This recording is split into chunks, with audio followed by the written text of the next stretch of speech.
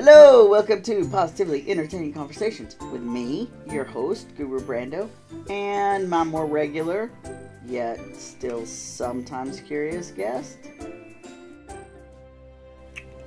gonna make me say it. I am. Lady Elizabeth Autumn McReynolds Gross. There you go. It's got a nice ring to it. I paid for it, so yeah, you're damn straight you're gonna use it. Good evening, fellow listeners. Welcome to the Positively Entertaining Conversations show. Our discussions are real. Our people are real. So come, join us for some laughs and maybe some tears. Join our family on this magical rainbow ride. Please welcome my brother from another mother, my friend, my confidant, Guru Brando, and his curious guest, we just don't know. So it is time to sit back and enjoy the show. Are you ready? I am ready. No, you're not, because you're getting a drink. Me too.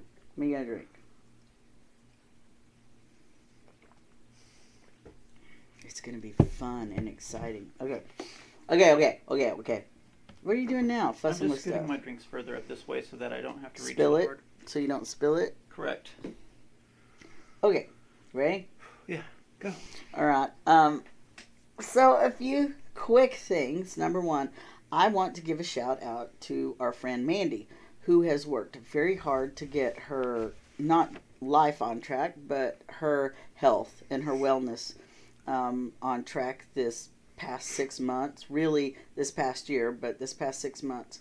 And she's doing amazing. We recently hung out with her. Do you remember what we did? Yes, we went to that Gaslight District, which was really cool. Yeah, because it was for your birthday, right? Yeah, and Okay. I really loved that. I mean, it was so hot. God, it was so hot, but it was really cool. So tell the listeners about what it was. It was kind of like a fest, kind of, where they have a lot of stands up. You know, they have a lot of food stands, like when you go to, Vendors. vendors, and then a lot of things for sale. People, bringing in some of their artwork and selling it, like paintings that were fantastic, and they were costing like thousands of dollars. Yeah, they were And pretty cool. They were very, very cool. And there's a lot of really neat little places and nooks and antiques and things to look at. It's like everywhere you look, there was something to see. What sucks about Mandy doing better in her health and wellness is now she doesn't eat like shit, and she's lost a lot of weight, and she's feeling better. She has fibromyalgia, and she's feeling much better because she doesn't have the extra weight, and she's, doing the stuff that she wants to do. And it's interesting because now we don't go out to eat as much, like to the good places that, we like. Yeah. The shit food. We don't go eat shit food with her anymore. And it sucks, but at least Chris, her husband, still brings us to Flavor Town, right? We had the best cookies there. Those were Grandma's cookies. Is that what they're called? Mm-hmm. Yes. Yeah. And so Chris turned us on to those. So that's the kind of stuff I'm talking about. Yeah, those cookies were really good. Yes. Especially if you medicate with medicinal marijuana. Then those cookies are fantastic. Ever eat some cookies? You ever eat some cookies? Weed. What I was looking for when we were there is I wanted to see one of those little vendors that has the specialty store for left-handed people. Oh, nice. You're right. Have you seen those? Like Ned Flanders, right? Because Dad's left-handed, you're left-handed. A lot of my friends are left-handed. And so I thought that it would be neat to get gifts for Christmas for left-handed people. And do you remember how last podcast we were doing the questions that Andy, Tobias's dad, brought? Okay. So I opened up the folder to do this other... So he gave me these questions, but then he also gave me these weekend experiments, okay, that he has his students do. And the very first weekend experiment that I pulled off the top of the stack is totally related to what we just talked about. So now I want to on Wednesdays when we do the podcast, we're going to look at what the one of the experiments are, Mm-hmm. and then we're going to do that over the weekend, and then the next week report back. Right, right. Okay. So, excuse me. It's not a COVID cough. So this will be the weekend experiment for this weekend. Okay. So I'm going to read it, and this is what I want us to do. Your experiment this weekend is to spend the weekend training yourself to use the hand you do not normally use to do everything. If you're right-handed, use your left hand. If you're left-handed, use your right hand. To write, eat, brush your teeth, hold your food, fork or spoon, wave, open doors, turn on lights, dial the phone, hold the phone, play video games. They have left-handed settings. So pick your nose, wave, point, comb your hair, pick up things, grab things, everything. Switch hands for everything. We will discuss the results when we return. So, the interesting thing about that is you do not do everything with your left hand, even though you're left-handed. I am a lot ambidextrous. Yeah, and you know what I am? I am solely right-handed. No, that's a lie. I actually type with my left hand. If I'm writing with my right hand, I type with my left. And when I use a calculator or anything like that, I was trained in business management and stuff like that. So I can use my left hand to do that and play piano, which is probably why I can. Right. Because I play piano, both hands piano. So, I think writing is the only thing I exclusively do with my left hand. yeah, I think I've seen you do everything with your right hand. You just played with my weenus. Beth is playing with my weenus. And she does that all the time. It's a God, habit. I can't help it. Why is that a thing with you? I don't know. God, leave my weenus Probably alone, because lady. It's like there's very little sensation there, and so it's like I don't know. I do this to myself a lot. It's just a thing I do. I don't know. I'm weird. You are weird. Well, you used to flip my lips, so I'm glad you don't Yeah, do but that that was anymore. just being an idiot. Yeah, for a long time. And considering that I have OCD, every single time your finger touched my lips, it freaked me out. Yeah.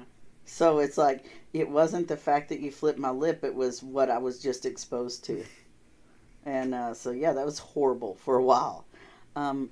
You notice I dressed up for you? Yes, I noticed. I like the shirt. It's what did they say?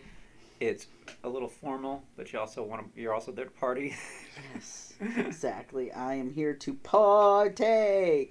Speaking of, we have the big question. So last time we asked a question and we expanded upon it on the podcast, right? Do you remember what the last question was? What was your earliest childhood memory? I was about to say the Star Wars one. I remember that. What was your earliest childhood memory? And we talked about that after the podcast, and I brought to your attention that perhaps, since that was your earliest childhood memory, that might be why you developed this collection of Star Wars stuff. Maybe. I knew that. And also why you really liked going to theaters. Like, that's a thing for you, especially sci-fi. The theater experience is wonderful for me. And for me, it's traumatizing. The theater for me is just tragic. It's traumatizing. I have to sit somewhere and watch something in the dark. Yeah, I get to be fully immersed in the story. And I am not a type of person who likes to invest enough energy into full immersion. I feel out of control if I'm fully immersed in something else, just because I have PTSD. So I don't like to ever be fully immersed. There's things I don't want to be immersed in, yeah. I agree with that. No, I can't ever take the risk. There's too much. It has to be some sort of animated, happy movie for me to go to the theater. But I don't like looking at or watching movies in the theater unless it's some sort of like Disney or... Well, like Ready Player One. That was so fun to watch in the theater. That was fun to watch. But yet again, that's one of those things that has to be really childish. Yeah. It can't be adult themed or any of that. I'm not going to any war movies. Yeah, well, it's not just war movies. For me, my life was war.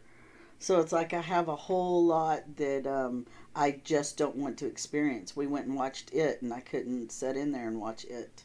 I had to stand out in the lobby the whole time. I didn't realize it'd be so triggery for me.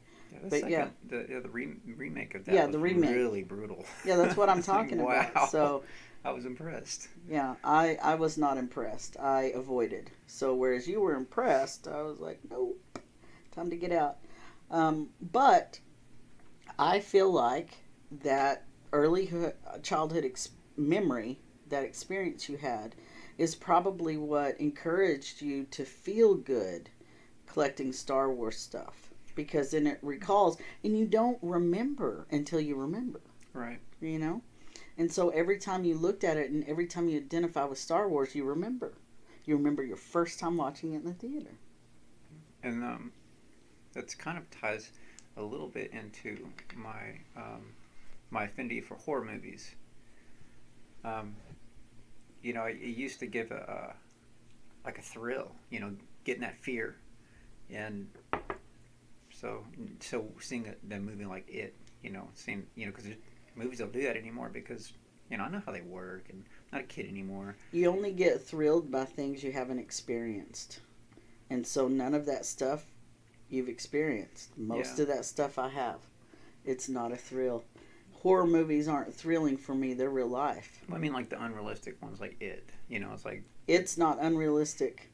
We manifest in our minds exactly what it is that we feel. And what sucks is that essentially it is the mind of, you know, someone who suffers. And that's why I don't like watching horror movies. You have to realize that somebody wrote it, and the person that wrote it either has firsthand knowledge of it or knows someone who does. And that to me is disturbing. And for me, it didn't start bothering me until I did forensics, and then horror was real. When horror became real to me, I stopped wanting it. And you know, you want it because it's not real. You're curious. You know, it's that, especially when you're a kid, the reason kids are drawn to that is because it's a curiosity. They've never seen it. The on Stand By Me, where they saw the dead body, that's why they were so, you know, shook, is because until that moment, death wasn't real. Right. You know, and so when you experience trauma and tragedy and et cetera, you don't want to watch it. You Right. know, and you don't want to be around it. And I know that you watched Aliens when you were young, Mm-hmm. and that affected you. So talk about that. You were 7. You remember there's listeners, right? Not just viewers. Yes, I was 7. Pretty sure I was 7. Went to stay with my grandparents, and they were really kind of like, meh, how you doing? You know, free-spirited and the sort of hippie vibe, except somehow not. Really weird. Like you know me? what I'm talking about. Like me? I Um, have a hippie vibe, but not. I have a mullet. What hippie has a mullet? And so they just, you know, it was rated R. It was on Showtime, and Showtime. they didn't think anything of it. They're just like, oh, you want to watch this? It's going to be scary. And I was like, yeah, I want to watch it. And like, all right. If you have nightmares, like, okay. And, yeah, I watched it and it scared the hell out of me. We repeated that But behavior with I your kind of brother. got addicted to that fear response, you know, and I think that's what I was chasing with all those other horror movies. Like, oh, I got to feel that So again. what happened after you got scared? What happened? What did you do? Did you go sleep with them? Did they comfort Oh, no, you? I slept on my own. Okay, so did they talk to you about it? Was it something shared Oh, between no, I you fully and... internalized it. Because Wow. I told them that I would not be afraid. And I was afraid, and I told them I wouldn't be, so I didn't tell them I was. You lied to your grandparents? Like at 7 years I wouldn't old? tell you anybody just- I was afraid of anything. It didn't matter if I was afraid of it or You not. had such a big ego at 7. Yeah. I mean, that... Why was your ego so big at 7? I don't know. If it was just Who maybe it was kept- my ego, or Hold if on. it was. Well, no, it was your ego. Who kept telling you that you were special? Oh, Mom always told me that. Okay, so because when you are raised by someone who every single thing you do is special, you very much internalize and don't want to talk about things that aren't special about you. Yeah, about the time I was like 9 or 10, I started to realize that the things that mom said, weren't entirely true. So she liked to blow smoke up your ass? Yeah. And I resented her for a long time for that, because when the real world showed its face to me, I was like, "What the hell is this shit? This isn't what." And that's why I have a job. I have a job because parents blow smoke up their kids' asses, and they're not real with them. And it's unfortunate, but kids will grow up just like you said. You'll grow up at 7 years old where you refuse to tell your parents something that you're feeling or thinking because you told them something different. It's the principle of the thing. It's a very militant mind. And I hope that the listeners and that the viewers, can't say that for themselves, because it caused you a lot of grief, hiding and internalizing fear, right? Yeah, but I really had to rationalize it, So in my little 7-year-old mind, E.T. scared me. Criminy. I was afraid of E.T. E.T. scared me too. He was just a creepy looking alien. I think he scared most of the 80s. But I mean, he never really did any harm or anything, and the xenomorph. Nobody looked vicious. And but so in the dark in my mind, I was like, that thing is in there. And, I had to tell myself, okay, I already know this is a movie, and that thing is not real. At 7, you were saying that to yourself? Yeah. You were saying, this is a movie, it's not real. Yeah, because that's what they told me. Okay. Well, that obviously helped you because you developed this love of horror. And so you have this love of horror because you don't know what's in the shadow. Yeah. And see, I know what's in the shadow, and it ain't E.T.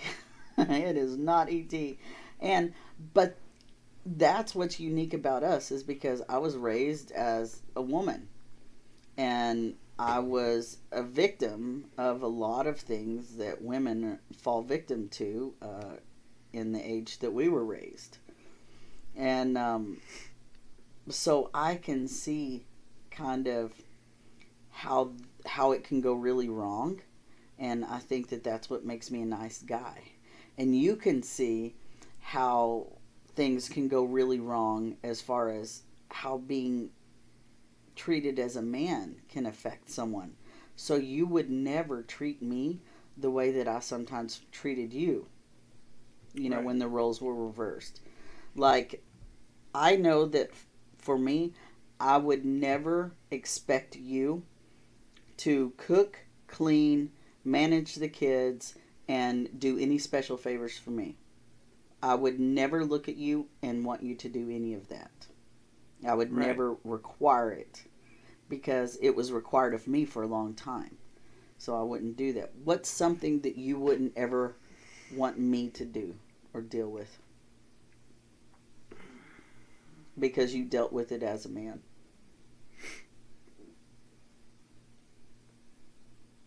I think one of the biggest things I ever had a problem with was the absolute pressure to perform.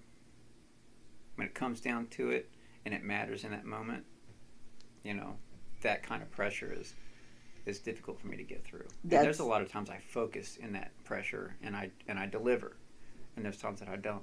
That's ego pressure, and that's why I brought it up, because I brought up, you had a big ego at 7, right? To decide to internalize it instead of express it, because that's what keeps us doing that. So that pressure to perform, you felt at 7. That's what that is. That's that pressure to perform. So that's one of your earliest memories, and you suffered the most with performance pressure. So you see, we just discovered kind of another little tie-in. Do you understand what I mean? Because throughout your life, you had that performance pressure. Yeah, always feeling like substandard, that Yeah. I had to try harder than everybody else. Yeah, constantly. And it's seen as early as 7 in you. The performance pressure. Because that's what that was. You were expected to perform a certain way because you had said it. Right. You had manifested that, and so you were principle bound at that point at 7. And do you have any clue where that comes from? Do you have any idea why at 7 years old you would have to hold to a value that wasn't yours? Because children at 7 don't hold that as a value. I don't know. I mean, a lot had happened in my life up to that point, that I can't really I don't know what specifically would, contribute to that. Well, it's an interesting thing to look at, right? Yes. Maybe you can dive deeper into it and see what else you can come up with. So that was the first question that we asked last week. We talked for 10 minutes about that. But so we're going to ask another question this week. Okay, yes. Are you ready for this? No. I have a stack. We're going to switch it up a little bit, though. First, you'll draw, and we'll talk about it, and then I'll draw, and then we'll talk about that one. So we'll do 2, because I think that most of these we can get through very quick. We'll see. We'll see what we have time for this podcast. All right. So I'm trying to fan them out, but I have a bigger stack, so I'm not doing very well. So I'm going to set them right here and try to fan them out. I have an entire folder. So you pick. All right, I'm picking for you. You're picking for you. Okay. Yeah.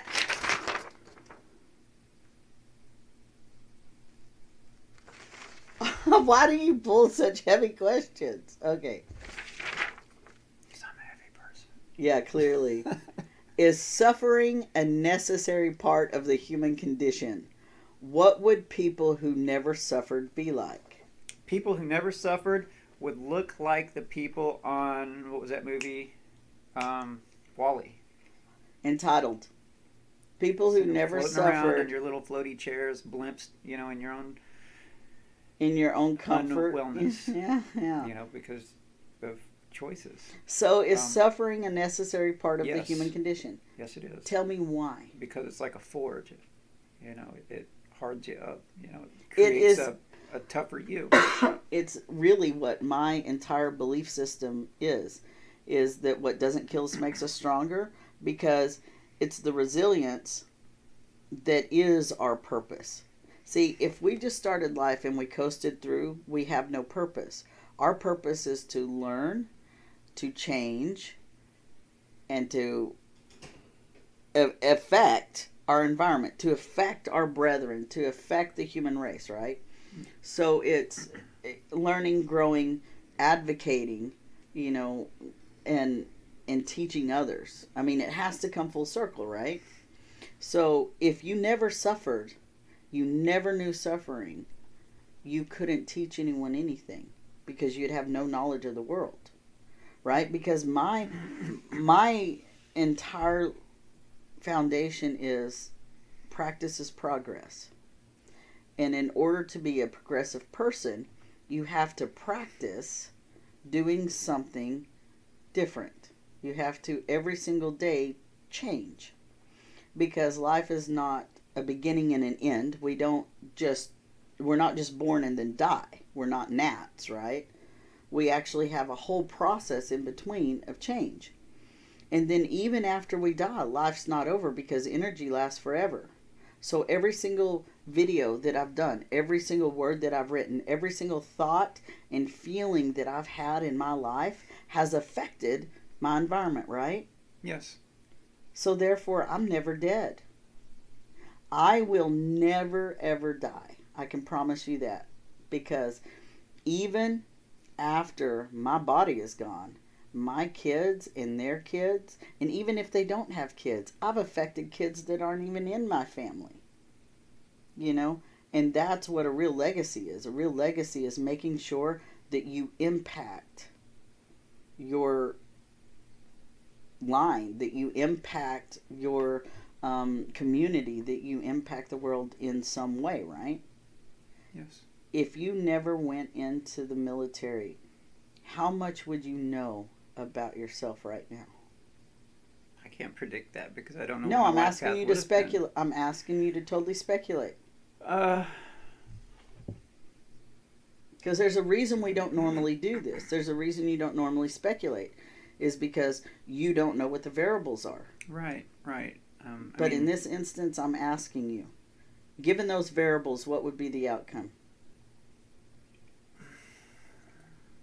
Gosh, given the mindset that I was in whenever I first got in the military, or knowing what I know now? No, given the mindset you were in the military. If you had not gone into the military, Back then. who would you have been? God. And be honest. I don't think I would have amounted to much. I think I would have ended up feeling trapped in Greenville, Texas, and working in one of their local factories making peanuts and barely having enough to survive. Do you think you would have become codependent?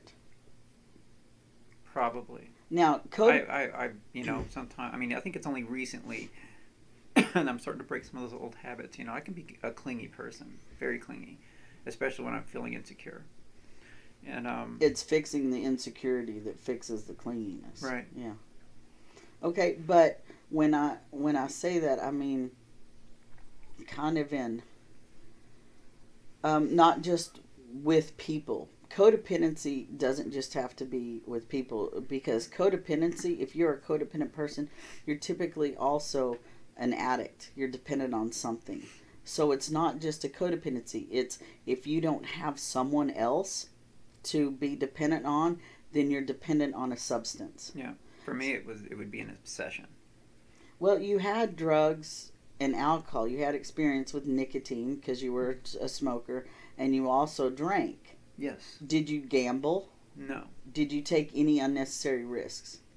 Except for being in, the Army, aside from, choosing that job. Right, and that's what I mean. So outside of the military, just you before you went in.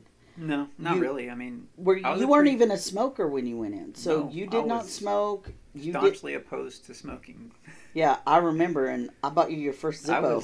I was that person. If you quit smoking now, and the whole thing is, I bought you a Zippo idiot. knowing that you would start smoking because everyone that went into the military started smoking.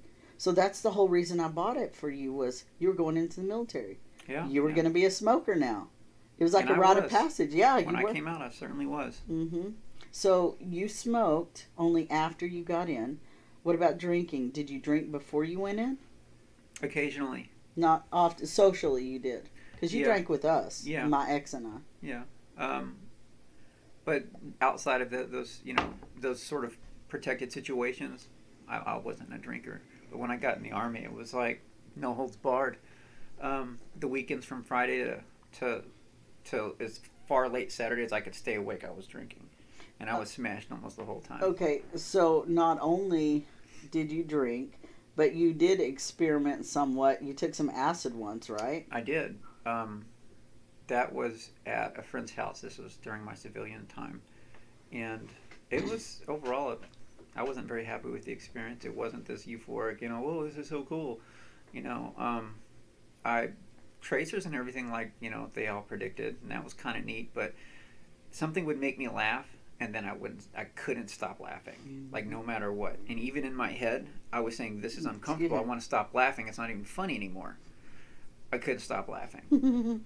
I wish I had seen that. That would have been amazing. And my friends that were with me were like, I was talking to them about stuff, and they said that they couldn't understand what I was saying, but to me, I was completely articulate. Were you high smart? No, I was a mess. Oh, okay. I did not enjoy that at all. So never did again. So the picture that you're painting, you were also, even though you were into video games and stuff like that, you were a poor student. Crap, I forgot to turn off my phone.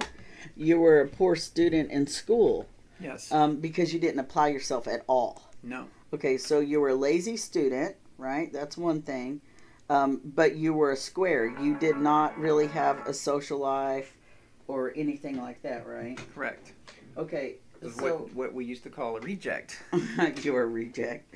I don't think you were a reject. You were wonderful. But when you went into the military, you were aiming to change that status. Yeah. Become a man or die trying. Right. And that really is what your mindset was. So if you had not gone into the military, because that's what I'm posing to you, if you had not experienced suffering, who would you be now? I would probably be that person that you knew, back in those days, that sort of flighty, kind of whimsical kind of good person. And I wouldn't, we have called you goody two-shoes. Some of that extra baggage, on my shoulders.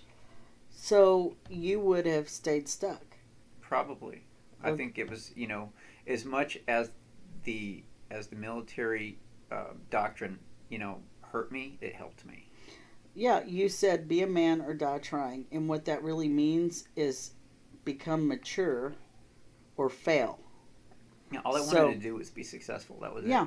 And I was failing at school, and it wasn't like I didn't have problems. I mean, intellectually, I could understand what I was doing. I just didn't want to do it. I didn't care. I was too depressed to give a fuck. Yeah, you were super, super lazy about it. Now, we know that negative thinking causes depression. Mm-hmm. So you had a lot of negative thoughts swimming around in your head when you were young because you had sort of a rough upbringing.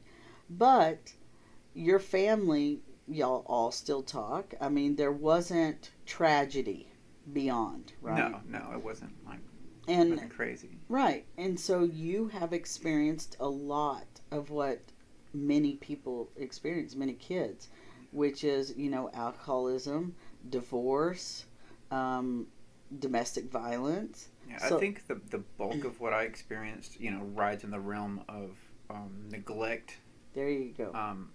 and physical abuse.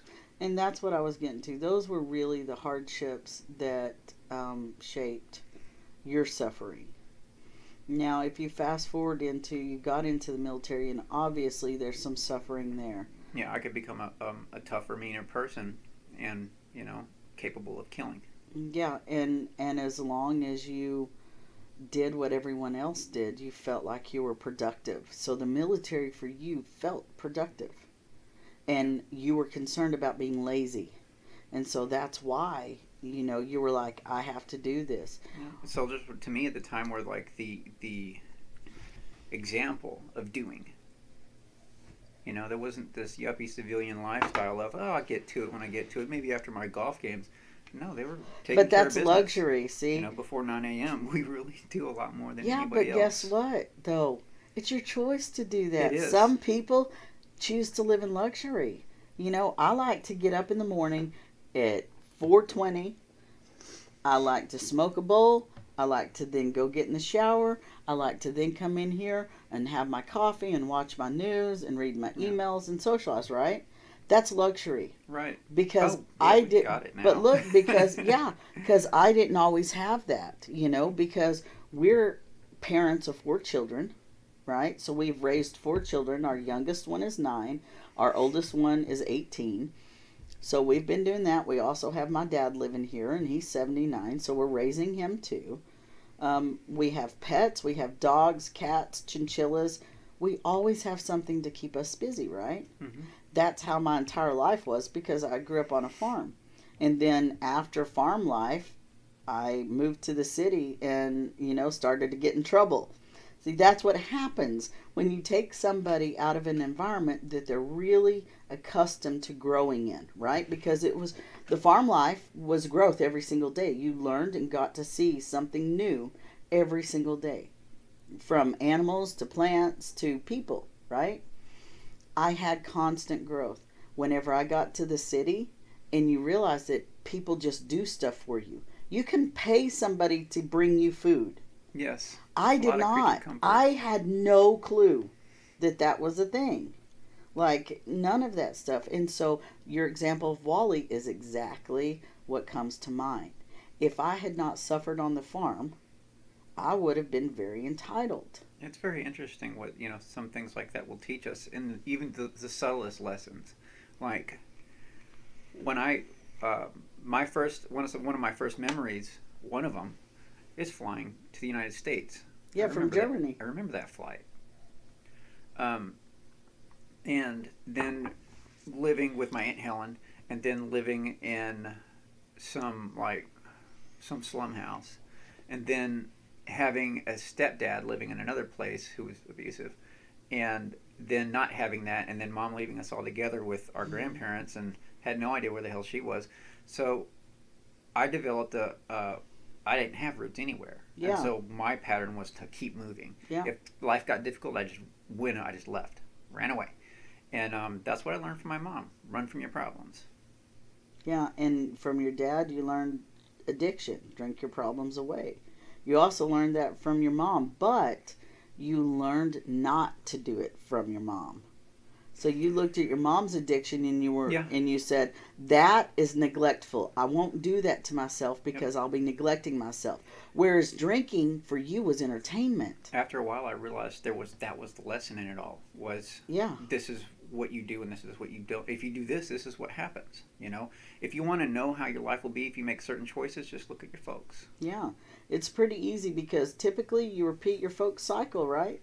And I did. I was doing that for a long time. I was living my dad's life. Uh-huh. You didn't turn yours off either. Look at us. It's an alarm. We got everything else ready, but then we always forget that. You can't silence the alarms. But you can turn it off, dingus. I have like 10 alarms on my phone. Well, you could have fixed that. This house is always busy.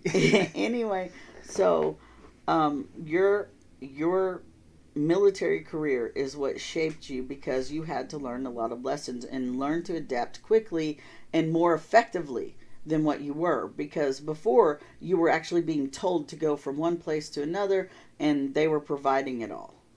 Yeah. That your parents provided it all. You were codependent on your parents, obviously, because you were a kid. And then you went into a career that made you codependent on the government. Yeah. And, you develop that, you're that you're in this machine now and, you need to perform, period. Unless you're going to be the messed up part of the machine. Right. And it's like being in band, too. And so, you better know how to play that instrument, right? When crap gets difficult, you just kind of lean forward a little bit, put your eyes forward, and then you march on. So that's not what you have to do in life, though. That's what you have to do in the military career, because in life doesn't say fixate on something and move that direction. It says learn along the way. Because there's people that are willing to help you because it's their job, their purpose. They've learned the lesson and it's their job to teach it. Yeah. Remember, I told you that that's the circle. So if you are not allowing someone else to teach you something, you're actually shitting on the universe. You're saying, you know what, universe, I don't need this lesson. Take your shit and shove it. I don't need this person to tell me my business. I'm grown. I'm grown, right? Yeah. But guess what? None of us are grown until we're dead. And then we're still not grown. We're just dead, right? You cannot possibly grow to know everything. You can't. But experience and human suffering takes us there. When I did forensics, that's what I learned. Human suffering sucks. It really does. And I was exposed to things that I didn't know I wouldn't enjoy. Because in your mind, you build something up, right? It's like the horror movies. You see, mayhem and murder and all that, and you're like, oh, that's really interesting. Or you see a mystery, and you're like, oh, I could solve that. But guess what? Real world, if you could solve mysteries, your life wouldn't be one. And I guarantee you, everybody's life is a mystery to them because we can't possibly know or predict what another person's going to do. We can only predict what we're going to do, right? We all kind of walk around in circles asking a series of the same questions like, why me? Yeah, why me? What's why my me? purpose? Well, the whole reason you is because the universe deemed you worthy of learning a lesson. And what that looks like is you breaking your glasses, right? You break your glasses and you're like, man, I should have had another pair. Like losing them out outside of an airplane. Wait, yeah. So what's the lesson in that? If the universe keeps making you lose your only pair of glasses, maybe you should either see if there's something else you can do because you're not responsible enough for glasses, or you need a backup pair until you can learn to be responsible, right? It's the universe gives you lessons. You just have to pay attention, and the lesson is always in the suffering, because that's how you remember shit. Yeah, that's how more you from practice. Your failures than from your successes. If you have never failed at anything, you've never grown, because no one is perfect right out of the gate, and if they are, they're a prodigy, and then I want them on the show. Hi, Jesus. Yeah, right. Did you teach us a few things? Okay, so you answered that, and I answered that. I think we answered all of that, right? Yeah, I think to answer it more directly, suffering is necessary, like lifting weights. If you want to become strong, you're going to have to work your muscles. If you want to grow and become a stronger person, you're going to have to challenge your life. And people who have never suffered would be stuck. They would be stuck wherever they are right now. Because when suffering comes, they don't know how to handle it. Yeah, they check out.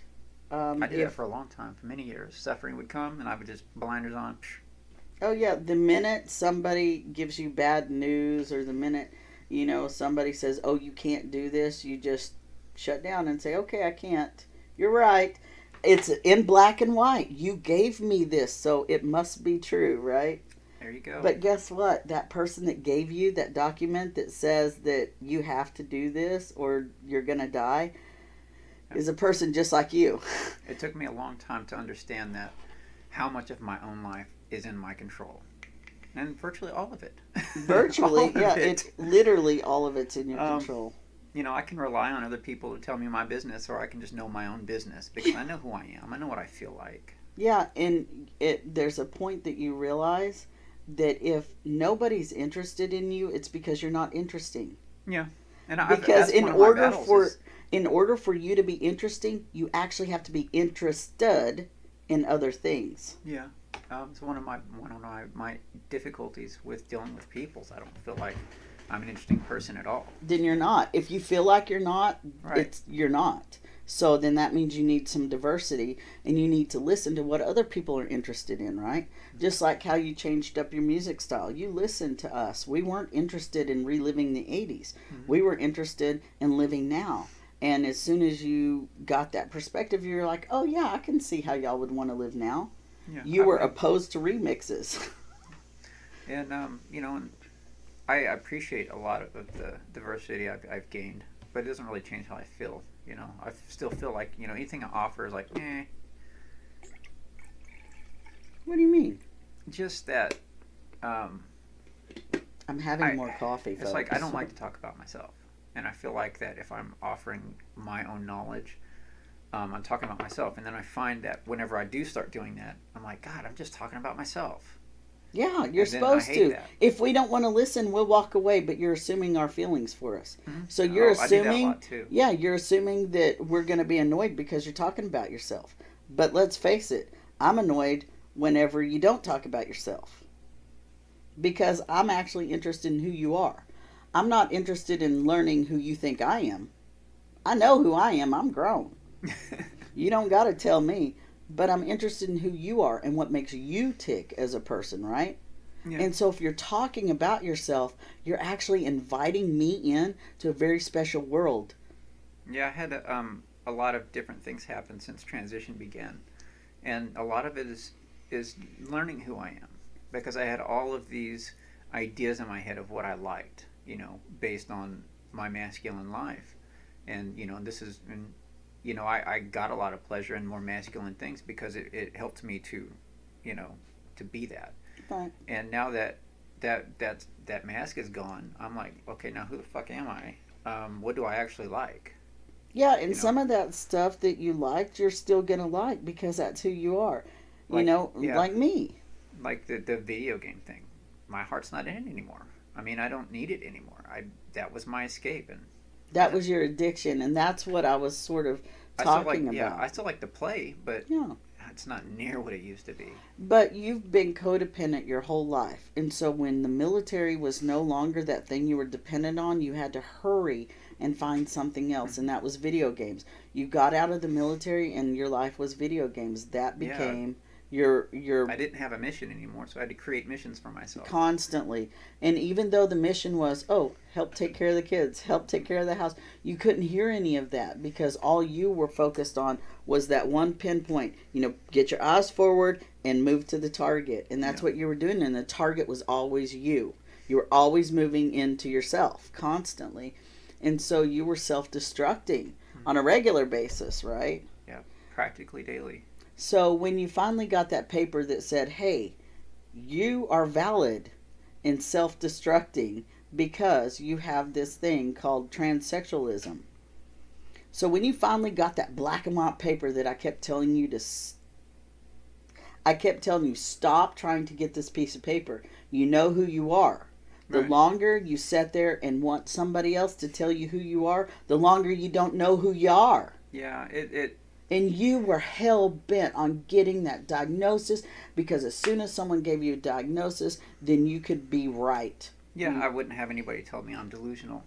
Who gives a fuck if someone tells you that anyway? Well, that's the problem. That's where point. I was then. It's like I was not valid unless I had, a professional, somebody who went to school to do this, tell me my business. Yeah, and but they're not then trans, I could live though. and be human because somebody else said that I could live and be human. Yeah, but it's funny because you go to people who aren't trans and have no experience with trans it doesn't at make all. Any damn sense, does you it? go to somebody who read in a book that when somebody tells you this key phrase, it means that it could be one of these 5 diagnoses. Now, which one is it? Let's talk about your history. Yeah. Let's talk about your family. Let's talk about why does it matter what happened in the past or how you got to where you are right now. It matters where you are right now, right? So right now, you knew that you were trans. Right then, you knew that you were trans, and you really didn't need somebody to tell you that you were. But when I got that paper, it was hollow. It was absolutely hollow. It was completely meaningless because it was in that moment that I realized that I didn't even need it. That you were being ridiculous. Mm-hmm. Yeah. And so, you know what? Sometimes the truth is just, it's in here. It's in here. You know who you are, and you know what you want. And if you don't know who you are and you don't know what you want, that's when you go see a professional, right? And that's when you can come see a life coach. Me, Guru Brando, right? It's Sacred Grows, Transformational Pathways in Highland, Illinois. You like that plug, right? Nice plug. Okay, so I'm going to real quickly pull one. Okay. And if it's too deep, we'll talk about it next time. Ooh, I don't like that so one. if it's too deep, you're going to be Look, like, I don't have I to do can't this believe because you I'm the picked guru. such a deep one. I mean, seriously. It wasn't me, it was the universe. Yeah, the universe is really speaking to us today. I can't stand this. I can't stand this. Oh, look at you being all OCD. I love it. Is happiness just chemicals flowing through your brain or something more? Well, that's the Why? question of the hour, isn't it? Okay, So we're all chasing after. So happiness, you're killing me, Smalls. Sorry about that. So happiness is absolutely chemicals flowing through the brain, but it's also this seed of potential inside of us. So we are all born with the potential to be happy. So it's just a natural thing. We don't have to do anything to fan those flames other than change. Yeah. We have to grow through suffering. So this ties directly back into that other one. Because only through growing through that do you get the release of those chemicals that cause happiness. Yeah, I think one of the biggest things for me Serotonin was understanding that I was in control of my happiness in the most fundamental way. Thoughts, I don't have to be depressed because it's, if I start thinking about depressive crap, I'm going to get depressed. And I'm going to go down into, pit, and you're going to listen to Metallica. I'm going to mope around all day and listen to The Cure. Mandy. And, but I've learned that, sometimes, I do have, conditions that pull me in that direction. And so I have to be aware of it. And whenever I'm aware of it, I can remember the thoughts and be like, okay, well, let's just change my thought patterns up real quick into something that's going to make me smile. You know what I say a lot, and I know you hear me say it, when somebody's doing something or I see something that's a little bit offensive, I say, well, I don't like that at all. That doesn't make me happy. And if I say that doesn't make me happy, then that means I'm acknowledging out loud that I'm in a situation that I'm uncomfortable and I have a choice to make. I either choose to A, grow through that discomfort. That means that I stand there and I look at whatever it is that's offensive and try to have some flexible thinking, right? Mm-hmm.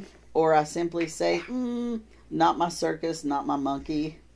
I don't have to be uncomfortable. So what determines that? What determines when we want our happiness? We'll figure it out. It comes with awareness. When you become aware of how much control you have over your life, it all of a sudden, it makes sense. So there's not a lot of need from any other person. So how did you decide you wanted to be happy? Because that's when we realized that we're actually just not creating happiness. It's not that we have such tragic trauma roots. It's that we're not creating something better. Yeah, it is. Because, I kind of got stuck in this, my life sucks right now. And that's one of the worst things that you can tell yourself is my life sucks. Yeah, because somebody's life sucks worse. It doesn't suck. You could be dead. Yeah, and it could always be worse. Yeah. So if you're, like, and for me, sitting in those moments trying to just hate myself and hate life and everything like that, it takes so much energy. Yeah. And I say this. It takes more effort to make an excuse than to make a goal. So you can make a goal, one goal, and never have to make an excuse again. You don't have to excuse crap. You don't have to say, oh, well, I didn't get this done because I ran out of time. No, the reality is you didn't prioritize it, right? You don't have to say, oh, well, I got sick because I didn't get enough sleep. Okay? Well, why didn't you get enough sleep? Well, I didn't get enough sleep because I was choosing to stay up and watch Shameless for, 5 extra episodes because I binge watch Shameless. So then I'm tired. And then the next day it's go time because then I have to work all day and through the night. So then I was running on 7 hours of sleep for the past 3 days. And it all started because I decided, you know what, I can stay up an extra hour or two. And that, my friends, is when you choose what your happiness is. Because you can either choose happiness in the moment, which looks like comfort. That's really what that is. If you're choosing happiness in the moment, it's comfort. If you're choosing happiness as a long-term goal, that's a lifestyle change, right? Yeah, and it really is. It's a lifestyle. You have to choose to surround yourself with the things that make you happy. Yeah. You have to reject the things that bring you down. Yeah, the toxic things, the excuses, and that's one thing that I have to be really careful about because I have a tendency to fall into depression along with my anxiety because I have PTSD. And it's so easy too. It's like a warm blanket and you're cuddling up and Yeah, it feels so good, and then you realize that you're thinking about killing yourself. Yeah, and the moment I realize that I'm fixating on killing myself, I say, whoa, wait a minute. Okay, I could be dead, that's right. But if I'm dead, what do I miss? Yeah, exactly. And that's what you have to do because... What difference does it all make anyway? Yeah, because that means if you kill yourself, you seriously undid everything that you've done through your whole life to get to that point. It's like the most selfish thing that anybody could do. It really is. And it's hurtful to everyone else. Everybody that's connected to you is forever affected. Yeah, you affect everyone. And, there's a reason why in a family, if there's one person in a family that's committed suicide, there's typically somebody else that does. Because it then becomes that notion, well, my uncle killed himself. And the family was okay. They were sad for a while, but nothing horrible happened, right? But then they're looking at themselves and not seeing that the only reason they want to kill themselves is because their uncle did. Because he found a way out. Somehow a family norm. It does. It becomes very normal, and it's sad because that was normal for both of us. My mom talked about my family, though. But mom talked about it. Yeah. Oh, I'm just going to go end my life. But guess what? Our moms did. Instead of actually killing themselves, right then, they slowly did it. They were slowly selfish, and they were consumers. So they consumed your energy. They consumed their addiction. Your mom on pills, and my mom with alcohol. Yeah, by the time my mom actually died, she was already gone years. Yeah, that was my mom too. We have the same experience. So they consume and consume and consume because they're trying to fill a void. And I consume. I eat, I vape, I drink caffeine, and I was a drug addict. I was dependent on a lot of things. And it was because I wanted those happy little feelings, those chemicals in my brain, I did not know what happiness was unless I was using drugs. Yeah. And guess what? You came into my life again after, going into the Army. You came into my life again. And you fired up all those happiness things again. I wasn't thinking so negatively. I had a goal and I had a reason to exist outside of myself. And to me, that's what happiness is. And that's human nature. Happiness means existing for a purpose. Happiness means that even if you're just existing to feed your dog in the morning, that dog counts on you. There's something there, right? Yeah. And That makes you happy. one thing that's come to the surface for me is I have this like insatiable need to feed people. Yes, you do. And I've gained 60 pounds since you started cooking, Beth. I've gained 60 pounds. That's funny because I lost 30. That's because you're doing all the cooking now. And I know it just works that way. It's weird. I don't know. You're dumb. I totally expected when I got on estrogen that my weight was going to get out of control. I was going to be large and just unhappy with myself. But I'm in the best shape of my life right now. That's because you smoke weed. I smoke weed, I eat well, and I exercise a lot. Yeah. And you have a fantastic husband that happens to be a life coach. That's right. I think a lot of it is the mental wellness I've gained. That helped me to have a more positive aspect about myself. It's happiness. It just is. It's happiness whenever you can step back and go, I'm in control of my life and my choices. I get to choose when I'm happy and what makes me happy. All you have to do is look at your life and go, I don't like that. That doesn't make me happy. And when you start doing that and you realize how many things that you have in your life cluttering up, then you're like, you know what? It doesn't make me happy. I can look around my room right now and everything that I can see within eye shot makes me happy. And the stuff that doesn't make me happy, I have no intention on holding on to. So I'm looking around my room going, if you don't make me happy, you're going to go next. I remember one of the things that kind of, when we lived in Germany and I was working for Mr. Smith and with Parrish and Wellborn, Mr. Smith had said something. Wellborn, weenie on the leg. God, don't. You can't just say that without context. Oh, it'll come up later. Okay. Y'all asked me about weenie on the leg and Wellborn. Okay? Oh, go ahead. That's the little Easter egg in this one. We were having a lot of trouble because where I worked, we were developing new systems, for our Intel sections. New, better ways to bug out, and keep all your stuff intact. For those listeners who don't know, Beth was an Intel analyst in the Army. For 9 years. For 9 years. Before that, you were what? Infantry. Frontline infantry. Frontline infantry. And to date me, I was 11 Mike, which doesn't exist anymore. But sure don't. Basically a Bravo. You an old timer. Go ahead. Well, what he said is that because every time we were trying to develop something and we would run it, through the JOC security standards, and that's Joint Operations Center, and I knew what it was, but go ahead. They would always kick it back and be like, you can't do that because you can't have these wires too close to these. You can't have your secret wires too close to your TS wires because there's electromagnetic bleed over and blah blah blah. They got to be 18 inches apart. And I'm like, well, that's shenanigans because I've never seen it 18 inches apart even while we were in the theater.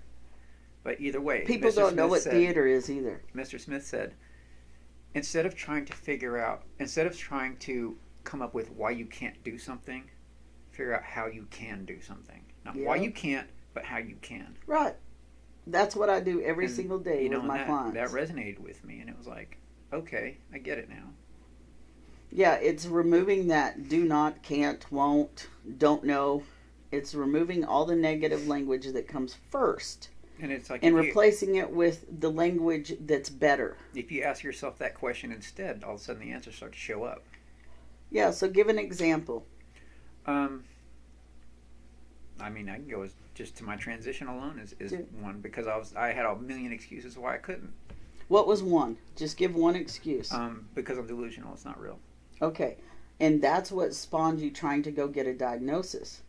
And man, whenever I started transitioning and I went straight into the doctor and I told them, look, this is what I was treated for when I was 19 at the psychiatrist. This is what they told me. This is what I know about it. I think that this is probably what it is.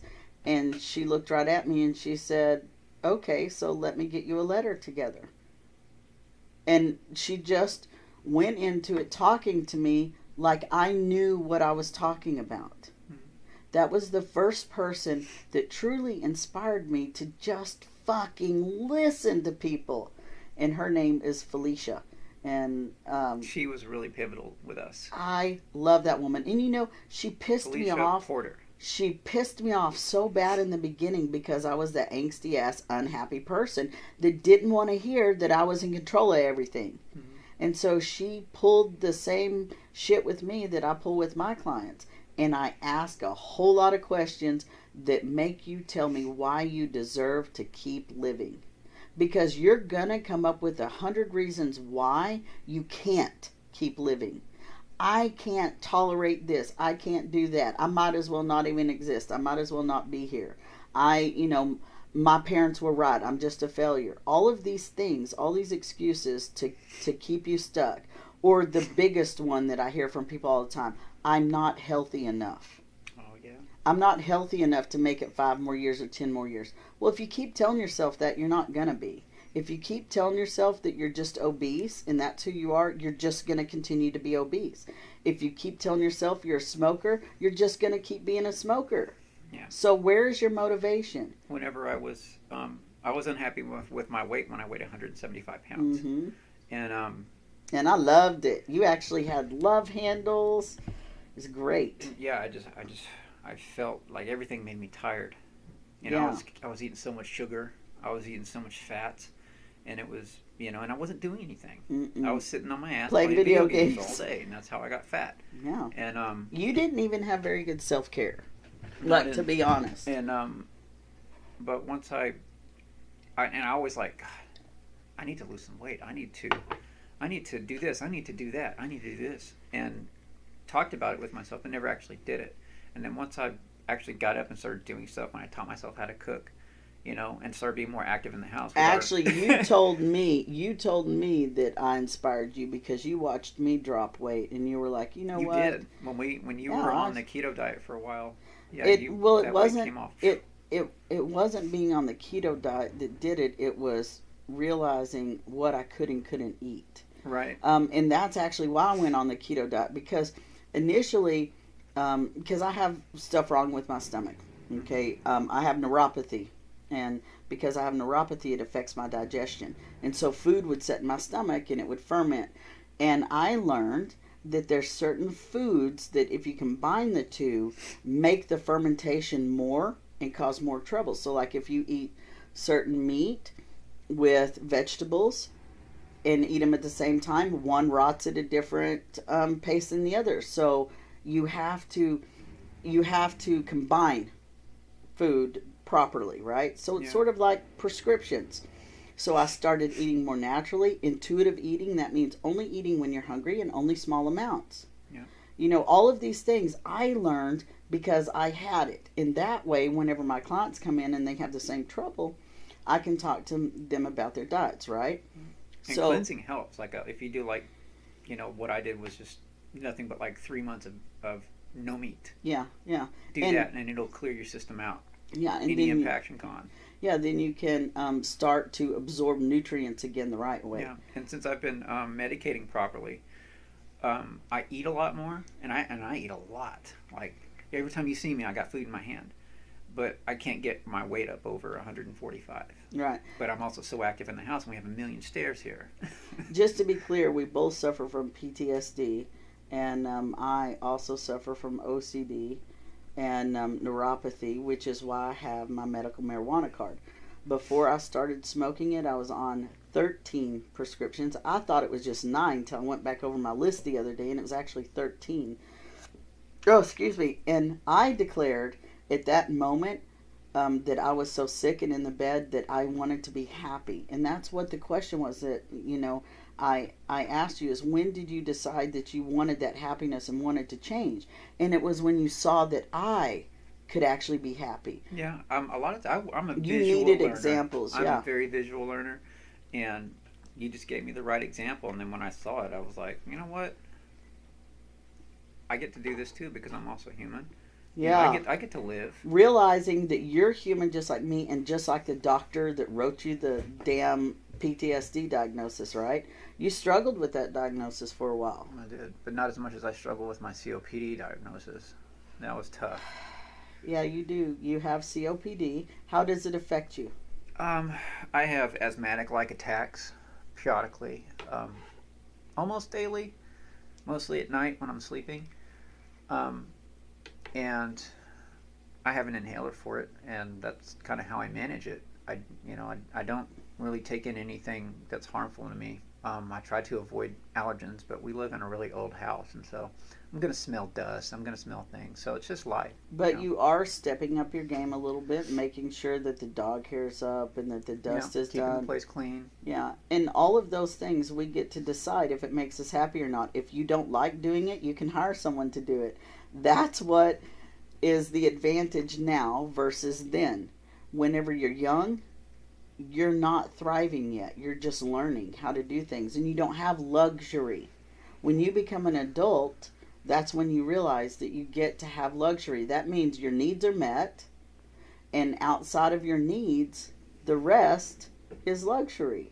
You can actually see your life as luxurious, even if it just means getting up at 4 o'clock in the morning to have yourself a bowl and a cup of coffee, a wake and bake. That's a luxury for me because, damn it, I didn't always have that. No. I could not always medicate properly. I was using drugs. I was using street drugs, heroin and coke.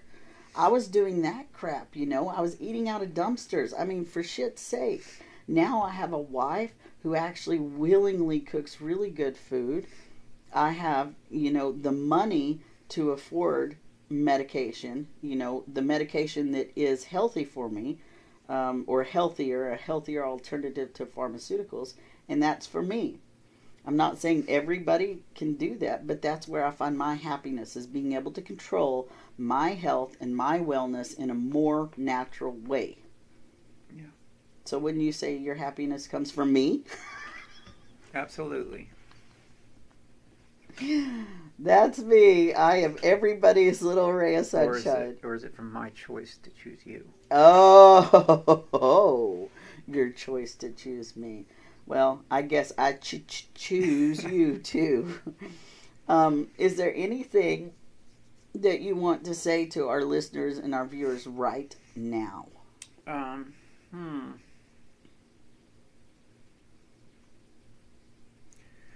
Just that the choice is always yours. Piss or get off the pot, It people. really is. Yep.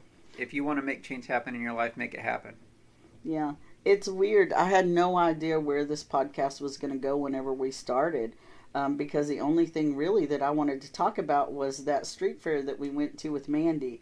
And do you see how just pulling 2 questions out of thin air created an hour-long podcast? So if 2 questions printed on paper like this, look here, if these 2 little questions printed on paper can elicit an hour-long conversation that has deep meaning, you should probably find yourself some questions, right? And guess what? You can find those questions right here. It's Sacred Groves, Transformational Pathways. Find me at www.sgpathways.com. And don't forget to... I really thought you were going to plug me. That's what I was trying to do, was get you to plug me. Don't ask why you can't do something. Ask how you can. Right, yeah. Yeah. And I think that I have an example of that too. I'll share it on the next podcast. Ha! That's a cliffhanger. So thank everybody for listening and viewing. Do it. Thank everyone right now for listening and viewing. Thank you, everyone, for listening and viewing. Hope it was interesting. Entertaining even. Yes, even that. Entertaining. And everybody, I'm going to give you a little cheese moment. Because that'll be for the thumbnail to trick you into watching this. Everybody, have a wonderful, fantastic day. Be brave, be well, and take go! Now I'm recording. Okay. So now. Hello. Check. Hello. Hello. Hello. That's as loud as you get.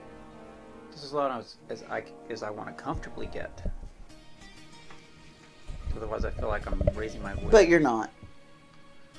Alright. Okay. I'm watching the thing. I can see the line. Yeah. Whatever.